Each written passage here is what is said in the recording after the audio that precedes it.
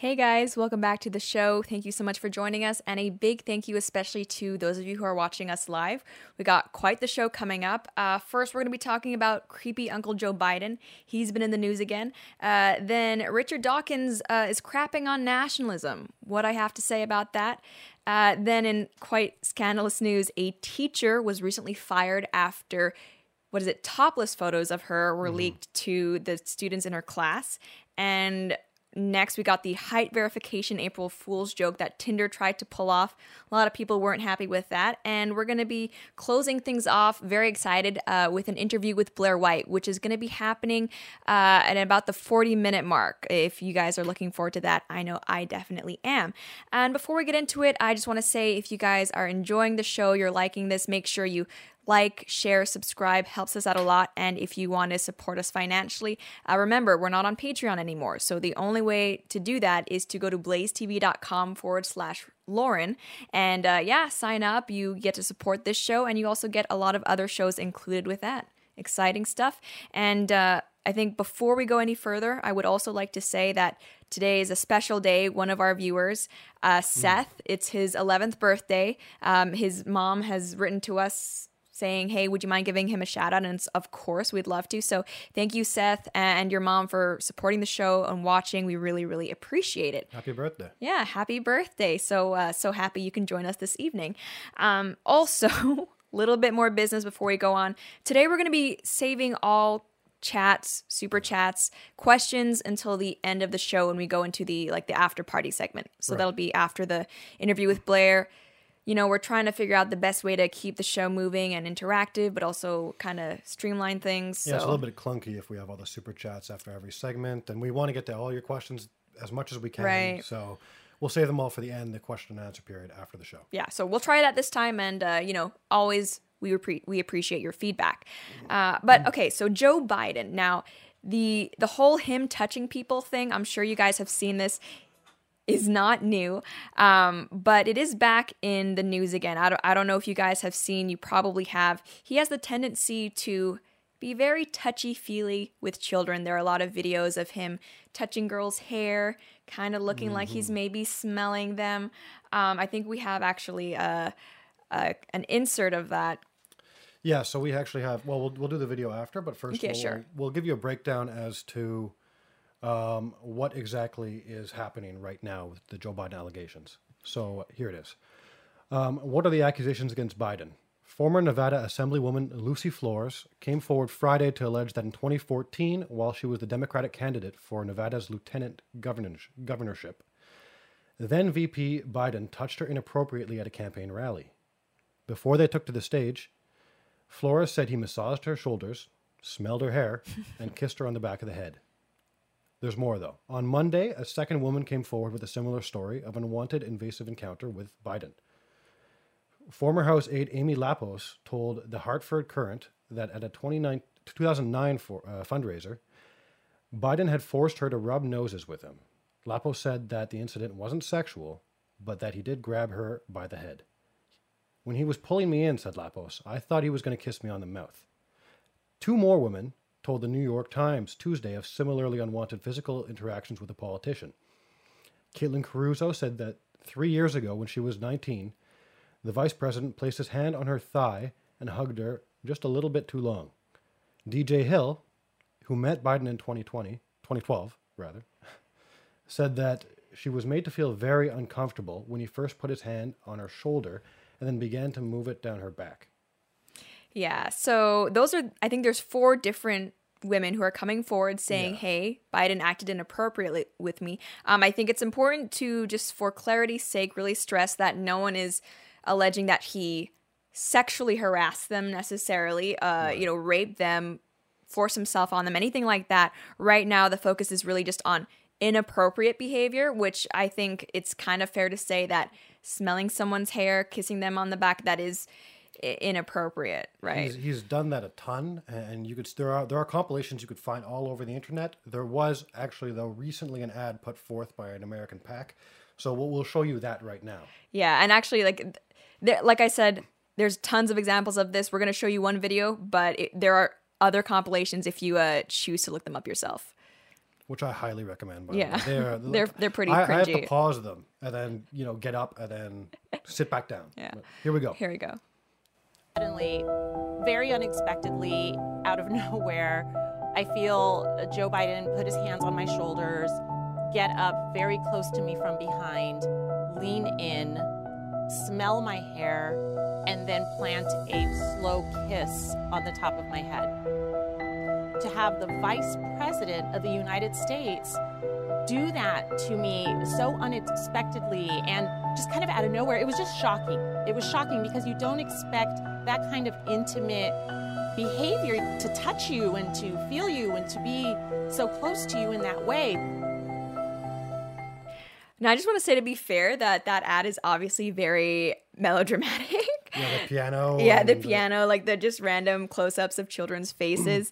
But I mean, this is behavior that I think is worth talking about. And obviously the reason why this is back in the news again is because Joe Biden is kind of one of the front runners for who people think might be able to secure the presidential nominee on the side of the Democrats. I think he's the one that has the most support across Democrats right now. Right. So it's him first, and then usually second is Bernie Sanders. Now, it's interesting because if you look at who's kind of launching these attacks, it's mostly the far left, actually. This is an instance where it's really Democrats who are kind of attacking their own.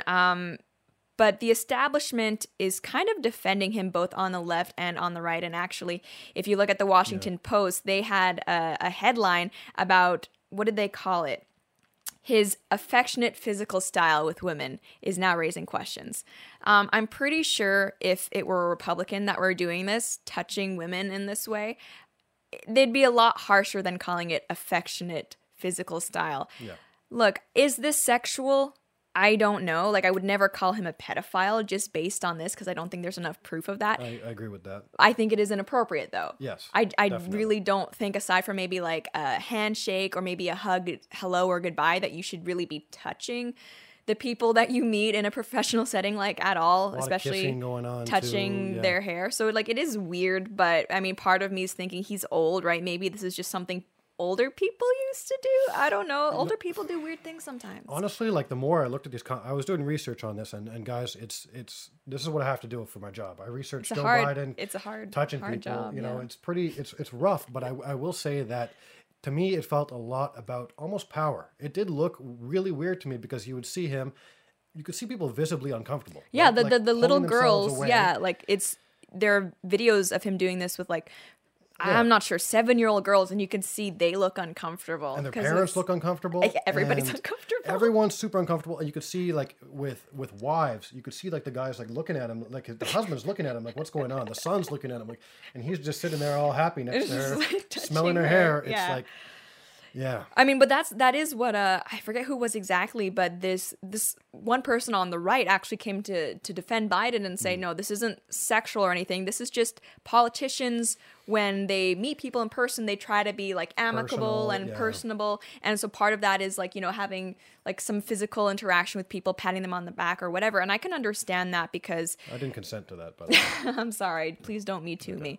I can understand that. I think if you maybe are in a position where you're running for office, you kind of have to, like, put on a show of being maybe more, I don't know, personable or touchy-feely than you usually are. But the reason why I don't think that's what's happening here is that I don't see him doing this to men. No, I haven't seen anything with no, men. No, I agree. Yeah. I mean, he might do some handshakes, but he's not smelling anybody's hair. That's for Yeah, sure. exactly. Or kissing anybody on the back of the neck. And that's another thing. If this is really just to put on a show and kind of seem like the friendly politician next door, why are there reports of him doing this on one-on-one situations? Like the Flores lady, she was just about to go up on stage. Yeah. They were alone. There was no one else there. There's no reason for him to do that. Ultimately, do I think this is going to sink Joe Biden's campaign or possible campaign? I don't think so, because he's still, like, this has been happening for a while. Like, even when he was VP, people knew about this. The creepy Uncle Joe thing has been around for a while. Yes. Unless more allegations come forward to make it maybe that he's actually assaulting or abusing or harassing people, as it stands, I don't think this is going to hurt him because it's... But I think it'll make it pretty easy for Trump. I think that will be a lot for him to kind of just make fun of, But his I mean, usual thing. I would say yes, but is Although Trump, with Trump's record, in any position to be like lecturing people about how to behave with women? Yeah, grab him by the freedom. but, yeah. Grab him by the freedom. I don't know. And I mean, ultimately, I think I mentioned before that the attacks against Biden right now are actually coming from the far left. I think this is a way that some people, particularly people maybe, the Salon, HuffPo type intersectional leftists, they're trying to, I think, take down the white, straight, cis male frontrunners, and in order to pave way for someone more intersectional, someone like Kamala Harris, maybe Cory Booker. Just my 2 cents. Ultimately, though, I look forward to the Democratic primaries where we have Beto O'Rourke just standing on his little podium. We have Biden just touching everybody. Bernie Sanders being old, not knowing what's going on. It's going to be amazing. Yeah. I'm excited for it. Mm-hmm. But let's move on to the next one. Richard Dawkins. You guys probably know him. He's this outspoken atheist. Richard Dawkins, God Delusion. That's his famous book. Yeah, his famous book. I read him when I was a teenager.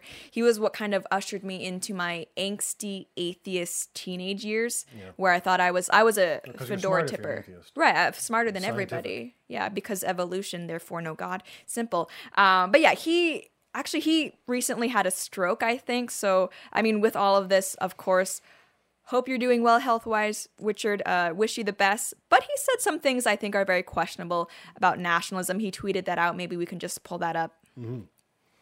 Okay, so right here he says, national pride has evil consequences. Prefer pride in humanity. German pride gave us Hitler. American pride gave us Trump. British pride gave us Brexit. If you must have pride, be proud of that Homo sapiens could produce a Darwin, Shakespeare, Mandela, Einstein, Beethoven.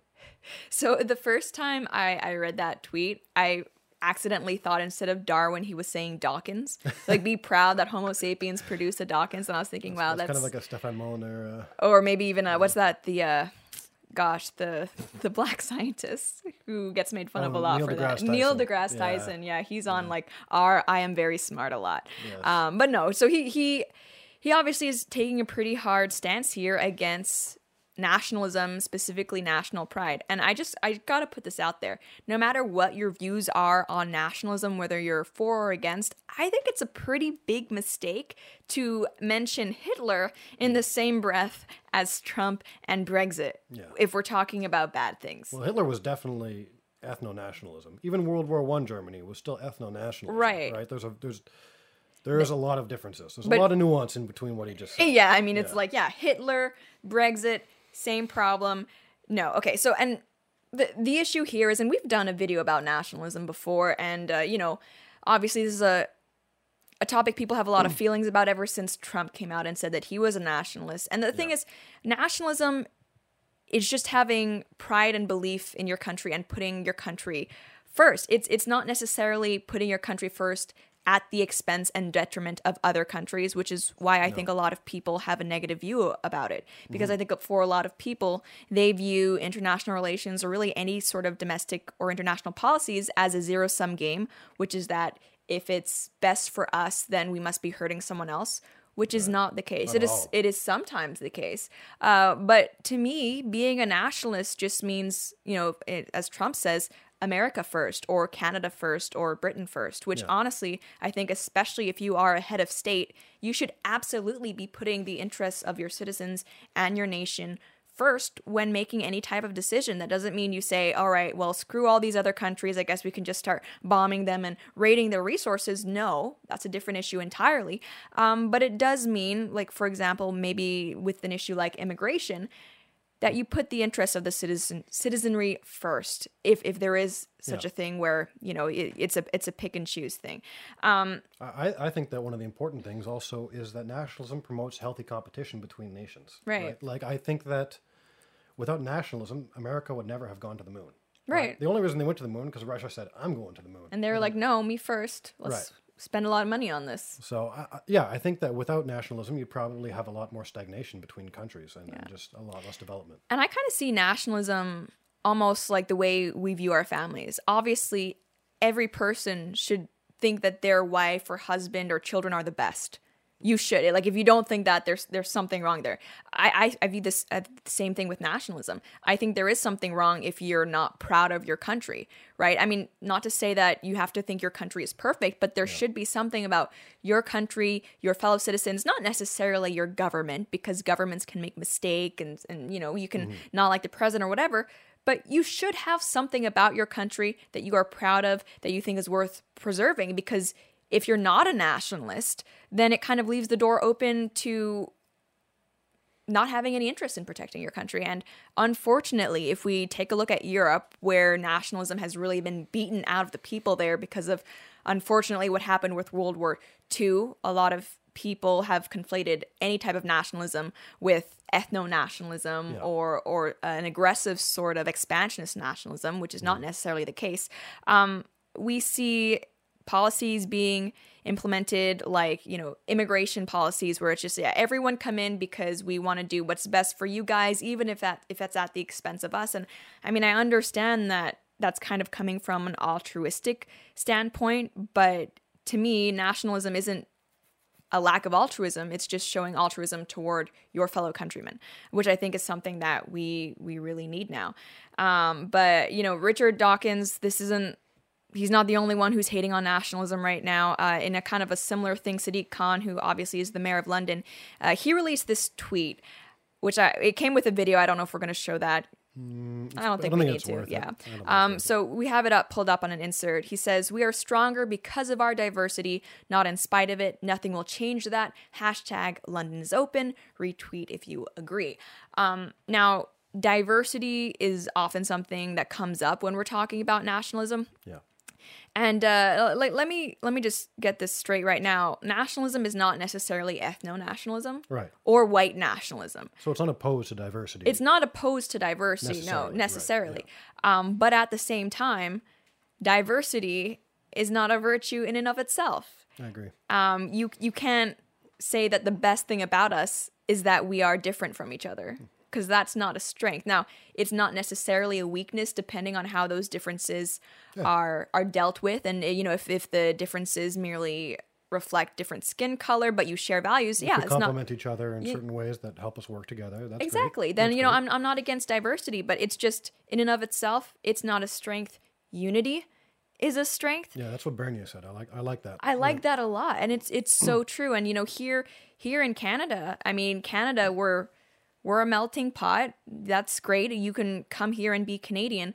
But the thing is, if you're coming here, it is because you want to adopt our values, right? And that's what nationalism is about, for the strength of the country first. And it's just, I don't know, to me, seeing someone who's actually influential in politics, like Sadiq Khan, kind of just embrace diversity at the expense of things like nationalism, it kind of is upsetting. And even the Richard Dawkins tweet that got a lot of likes, a lot of retweets, and it frustrates me that he kind of holds it in like nationalism in contrast to pride and humanity, right? Because those two things aren't in contrast. I can be proud to be a Canadian and want what's best for Canada, and still appreciate that as a human, Shakespeare was great. So I don't even kind of know what he was trying to say there. Yeah, and I think without striving towards some kind of unity, I don't know how we can even live together peacefully. You know, like what is the advantage of having immigrants come to America if they're there to hate America or something like that, right? So that's I think nationalism is a great unifier for the people of your country that actually makes it so that diversity can exist, because you unite around your shared values, right? Because otherwise, if you all look different, and if you all believe different things, and if you all speak different languages, which is what the video that Sadiq Khan tweeted out, it was everyone saying like London is open in different languages or something like that. Then literally, what holds you together? Absolutely nothing. Then you just splinter off into all these different factions. And unfortunately, I think that's what we're kind of seeing in places like London. There's nothing holding them together, and it's I don't think it's going to end well. And before we move on, we have a message from our sponsors. It's the movie Unplanned. This is currently out in theaters. I encourage you guys to go see it. Basically, if you're not familiar with it, it tells the story of Abby Johnson, who was a real person. She was a huge proponent of abortion rights. She worked at a Planned Parenthood clinic. She was actually the director. And not only that, but she had 2 abortions herself.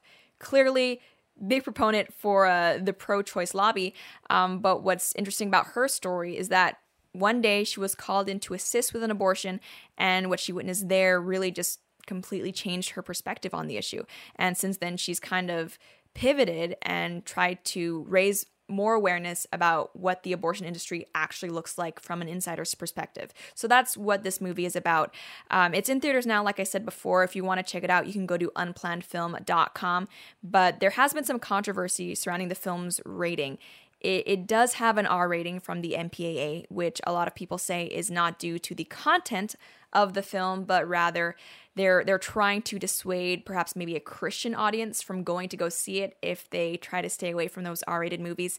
And unfortunately, that R rating also makes it harder for teens to go see the movie. And they're exactly the people who need to see this film to know more about the realities of abortion. So far, everyone who's seen it, it's had great reviews so far. I think it's number 4, the box office right now, which was a huge shock to a lot of people. But yeah, if you want to go check that out, it's unplannedfilm.com. All right, so the next story, you actually sent me this. I was not aware of this before. It's one of those ones where it's like, my, this is rather scandalous. Recently, a middle school teacher, I think she's in middle school, was fired over a topless photo of her being leaked to students. She didn't send it to a student, but it nonetheless found its way into the hands of students, and we actually have a clip there to explain it. Lauren Miranda says she has absolutely no idea how a student got a hold of this picture. She said she had texted it to a boyfriend within the South Country Central School District when they were together. That was quite some time ago. She's saying that the school district violated her rights as a woman. What is wrong with my image? It's my breast, it's my chest, it's my body. It's something that should be celebrated. 25-year-old Lauren Miranda says she has no regrets about taking this topless picture in the privacy of her bedroom a few years ago. What does concern her is how the picture was obtained by a student at Bellport Middle School, where Miranda was a math teacher since 2015. She was fired last week. She says the superintendent of the South Country School District told her she could no longer be a role model for the students. Miranda wants her job back, or she's planning to sue the school district for $3 million for gender discrimination, saying her rights as a woman have been violated. Yeah. So that's quite the story. I think we can all agree we're glad we're not that teacher. Having a bunch of middle school boys see you naked, that's probably not ideal. So a lot of people are upset that this teacher was fired because, and again, I want to stress this, it's not a situation where she was sending nudes to a student, which we would all agree would be morally repugnant. This was something that was sent to a boyfriend, and that I think they say somehow found its way to the hands of other people. I think the boyfriend probably leaked it. Ex-boyfriend. Or sorry, ex-boyfriend probably leaked it. This kind of raises again, we don't know that, but yeah, we don't know that, but and he still works there, by the way. He still works for that same school district. Yeah. So, but this raises the question. Like, did she do anything wrong? Does a teacher, because they work with kids, have to have every aspect of their life be PG-13? That's a hard thing to answer because, again, she did this in her private life. She had no intention of this being shared with her students, but she still got fired for it. I don't really know. I mean, I don't know the answer to this, but personally, if I were in the situation, I probably would have just opted to relocate her rather than fire her entirely, especially if she, before this, had never had any history of doing anything wrong with the students. She apparently had done very well there, and this was just before she was getting her tenure, basically. Yeah. So that's why they got rid of her. I think the only reason that you can possibly have for being angry at the teacher is saying that all nude images are wrong, which is a fairly conservative argument. But I think that ultimately, though, you still have to be very careful with your data, right? That's the bottom line of this story. The cloud is not as secure as people would maybe like to think it is. But what I will say, even though I support this teacher, I guess morally, I don't think she deserves to be fired for this. I definitely wouldn't want to stay at that school if I were her, but or if you were the parents of the students going there. Right, yeah. I mean, it's just an awkward situation. Yeah. I would want to move.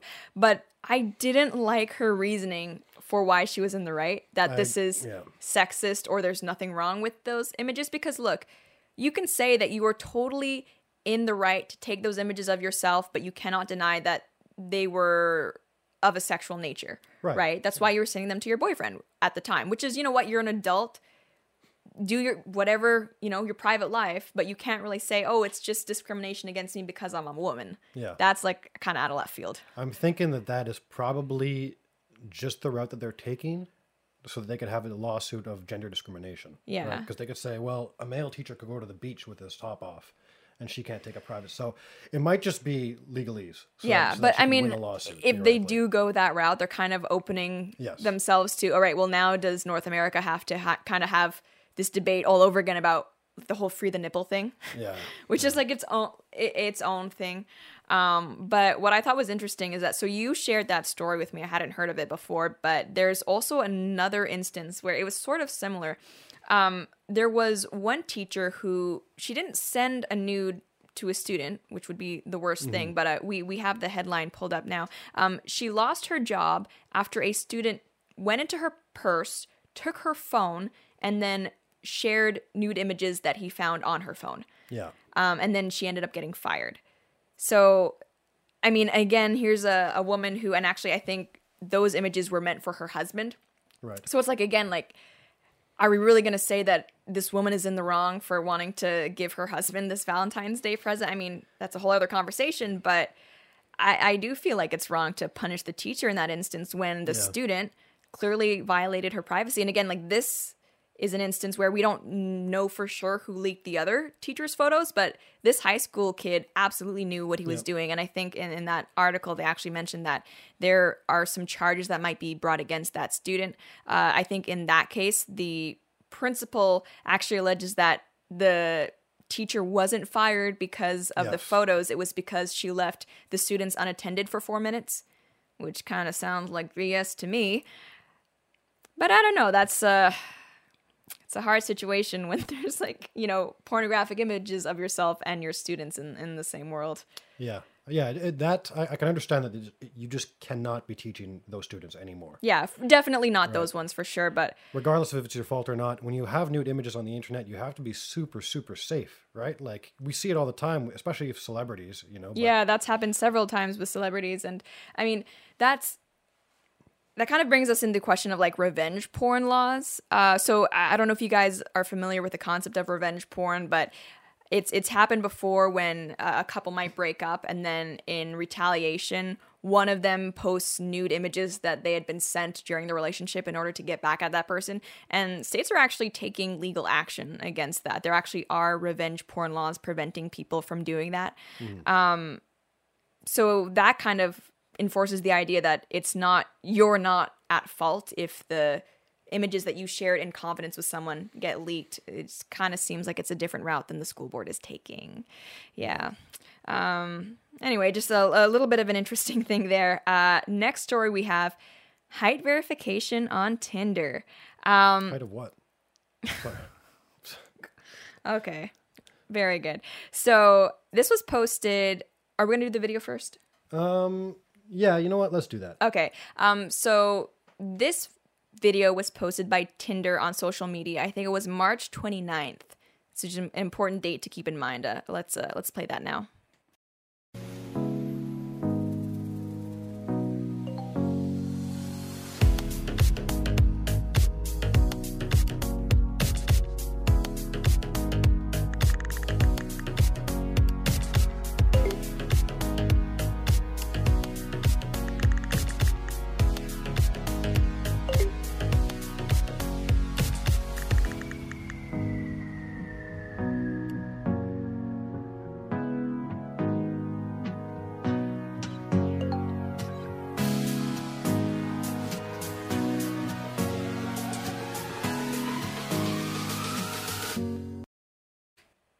Yeah, so that video was posted to their social media accounts, and as you can probably imagine, people were not pleased. A lot of guys were understandably upset, not just even guys, but a lot of people were understandably upset about that, and a lot of people were saying, would you do this with weight?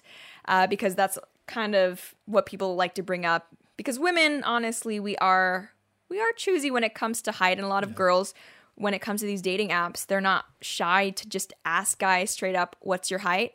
And there have been some like screenshotted conversations that have been shared around where the guy then turns it on them and says, okay, well, what do you weigh? And then the girl will get all offended.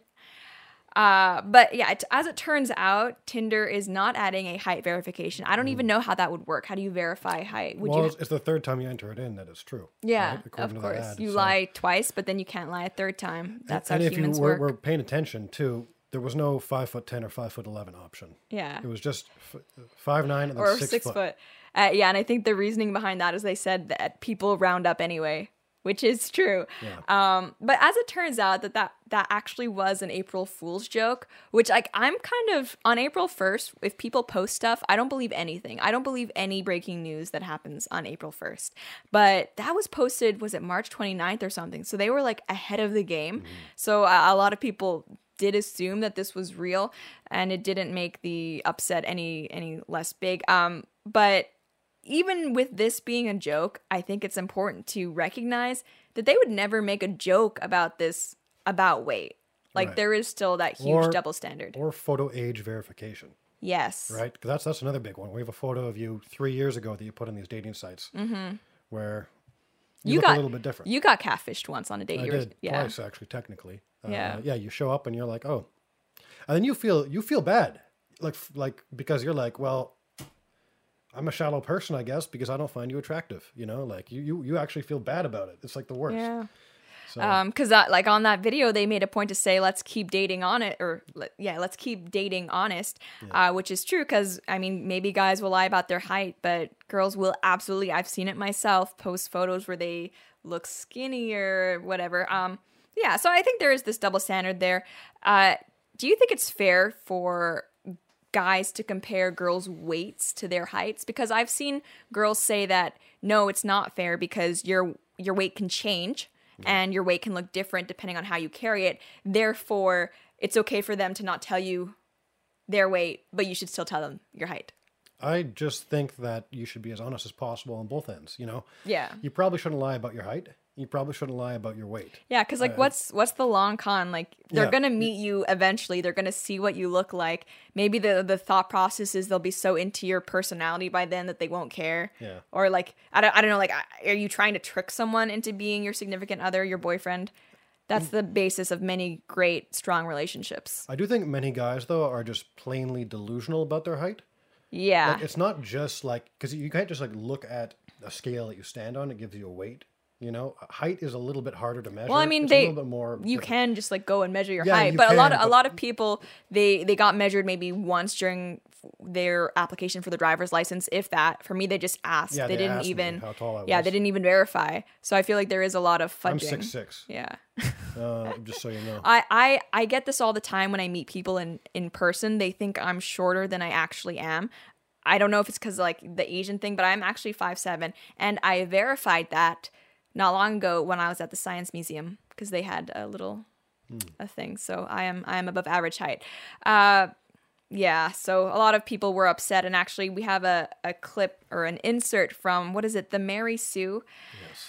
Yeah, naturally men took Tinder's height verification April Fool's joke too seriously. So this is kind of like a feminist rag. They're pretty mainstream, but they were laughing at how men were offended by this while also being mad that men would dare joke about the whole weight issue thing. And it just kind of enforces the idea that there's a huge double standard. And look, I think you have the right to be attracted to whoever you're attracted to. Like if you are a woman and you have a thing where you only want guys 6 foot or above, that's fine. You have the right to have that whatever, but you can't, on the other hand, be mad when guys enforce the same kind of thinking when it comes to the way you look, I guess is the moral of the story. But I think with that, we're going to get Blaire ready for our interview, and we will be back in just a second. And no worries. I was just finished.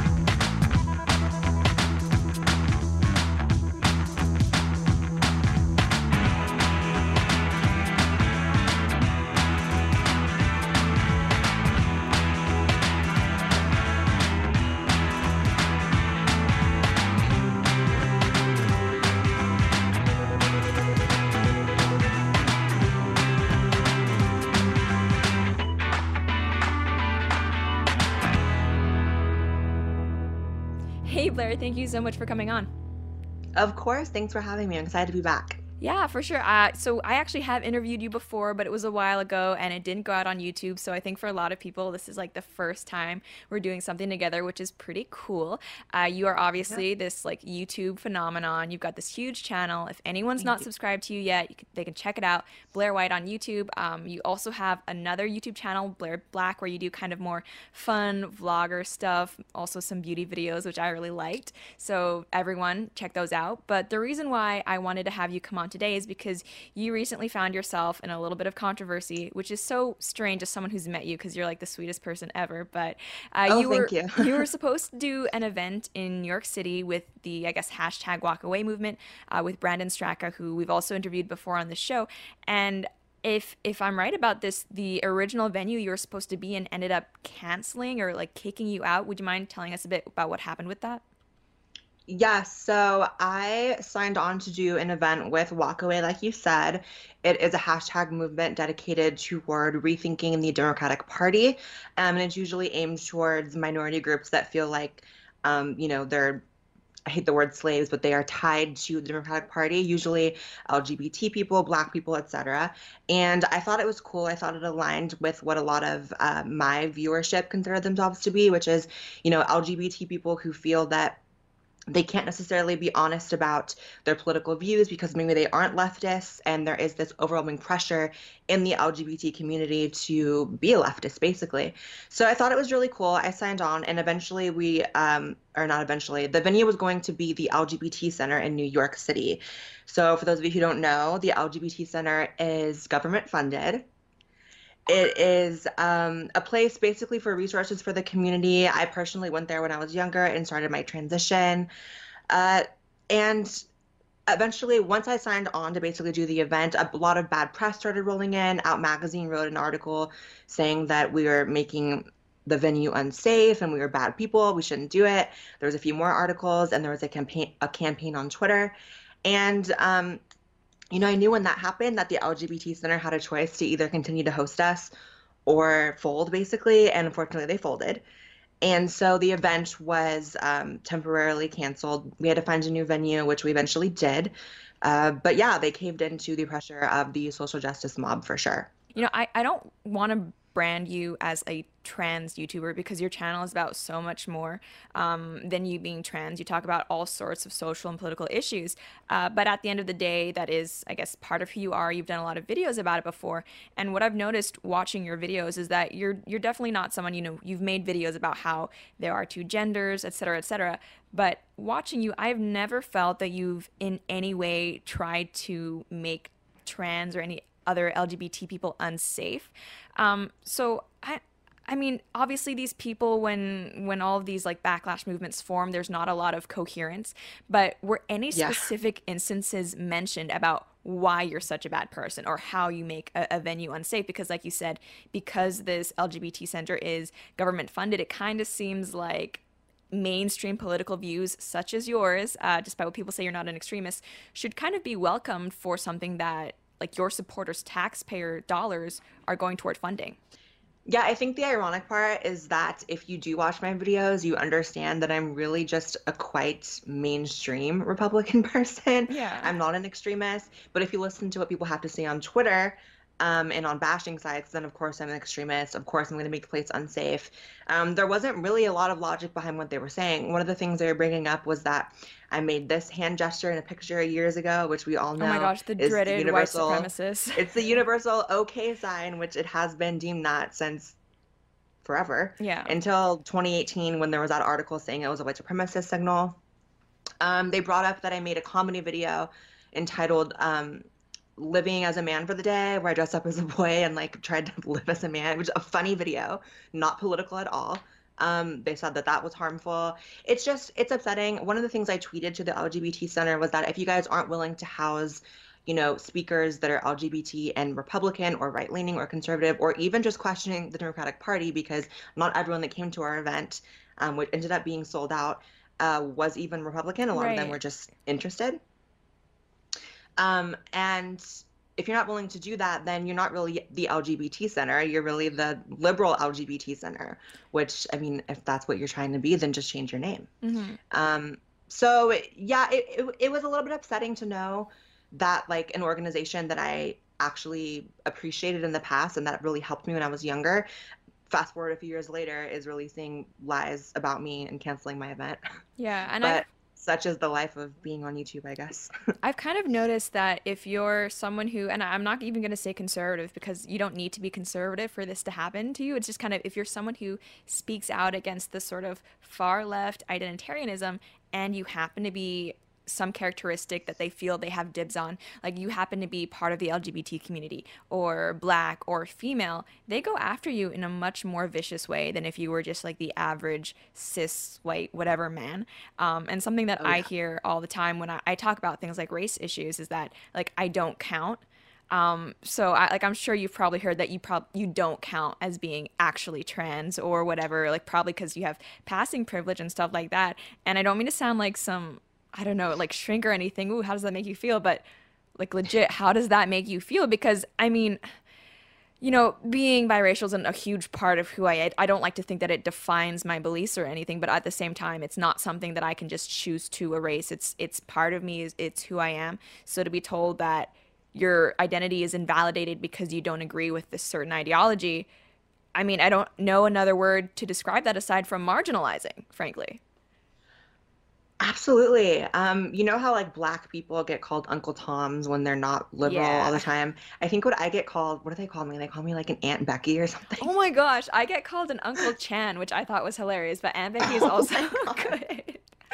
That's hilarious. But it's so funny because whenever I go out, I almost always have someone coming up, whether they're from the LGBT community or what, saying like in a like secretive, like dirty little secret way, like, hey, I really love your channel, blah, blah, blah. I've had people go up to Joey while I was in the bathroom at a restaurant and say, hey, I saw you were with Blaire. I really love her channel. Tell her I said that, but I don't want to be seen with her. It's just so funny. You know, it really is this very, very vocal minority that have so much power because they're just heard more, that are deeming what is controversial, what is extreme, what is not. So there were protesters that showed up at the event, which, like you said, you've met me, you know, I'm not like a super like crazy like fighter or anything like that. But I wanted to maybe not confront them, but just go talk to them. So they were across the street and my supporters were lined up around the block across the street. And I was worried for them, first of all, because I had security, but they didn't. So I was really freaked out. So I went up to these protesters. They were wearing masks. They were Antifa.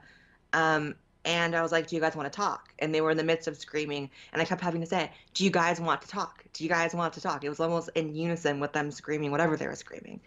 And they were like, no. And I was like, why? If you guys are here just to scream, or do you want to like maybe like make some progress and talk about things? And they said, no, you're trash. It literally is that if you're trans, if you're a minority and you know, think away from what the mob wants you to think, you are treated worse. You are treated like a traitor. They see you as a traitor. They expect every like, you know, cis white man to be a Republican. In fact, if they aren't, they still treat them badly.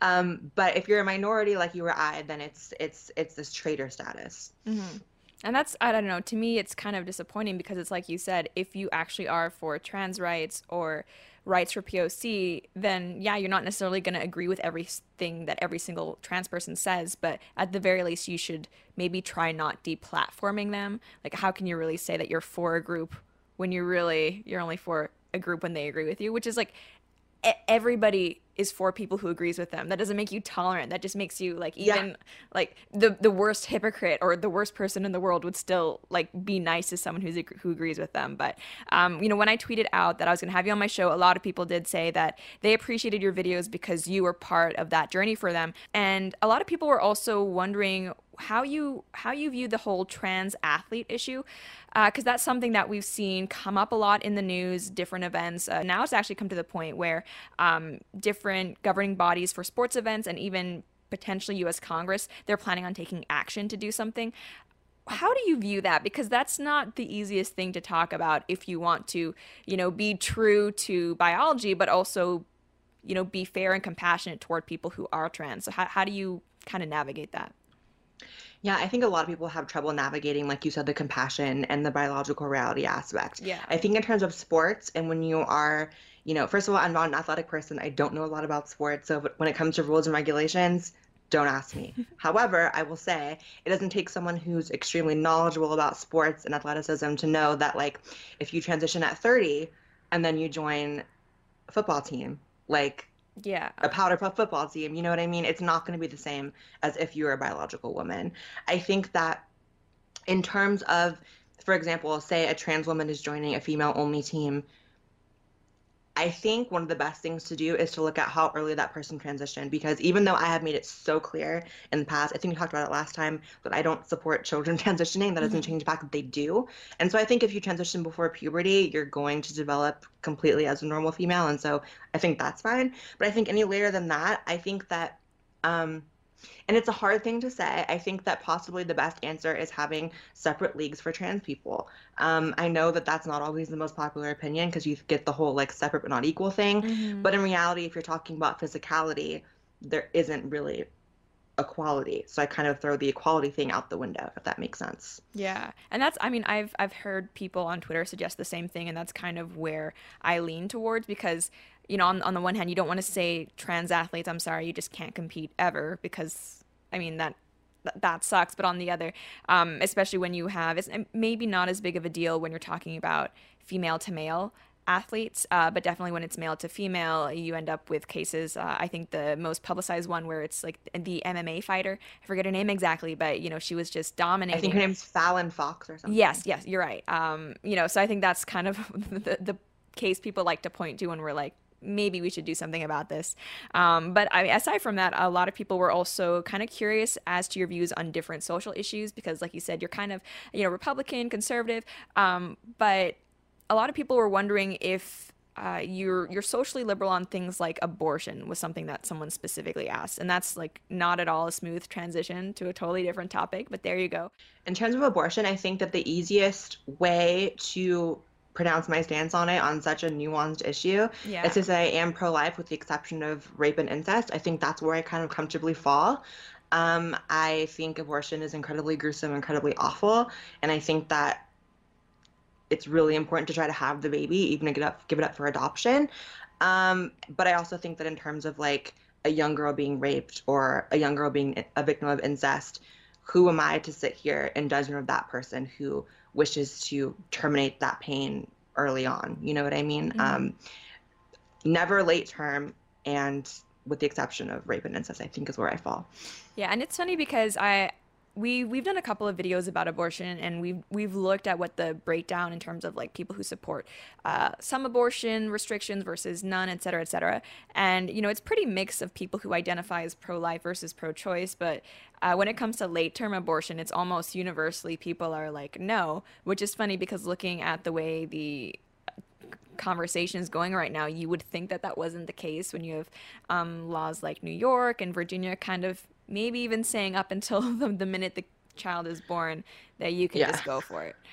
I think that's what creates a lot of the people who kind of like to act like this issue is very black and white. I think that a lot of conservatives are fearful that they don't even want to say, with the exception of rape and incest, because they feel like it's a slippery slope to then be, like you just mentioned, right. Then it becomes like, okay, then late term now. I feel like it's this constant tug of war on like how much you can do when you can do it. And it's also one of those issues that I could never put myself in the shoe of a woman who has to make that decision. It's really complicated for me personally. It's really interesting to hear you voice that opinion, because obviously as someone who's like, in your demographic, you're young, you're female, that's not the usual viewpoint that most people have. So how do you think your views were shaped in such a way? And it sounds like such a cheesy question, and I get asked it too, and I never know how to respond, but I'm going to go ahead and ask it to you. Like how did you find yourself with like pretty conservative views in a time where conservatism, as you know firsthand, is such a controversial thing to adhere to? Well, I think that I got to an age around age 20 where I saw how a lot of things that I had previously believed and just bought into automatically because I was trans or LGBT at the time, I bought into it automatically. And when I got a little older, I became an adult. I started having to pay bills. I started having to support myself. I started going to college and hearing different professors who, I mean, anyone who goes to college in this day and age knows that like it's very hard to find a professor who isn't like outwardly, adamantly very liberal.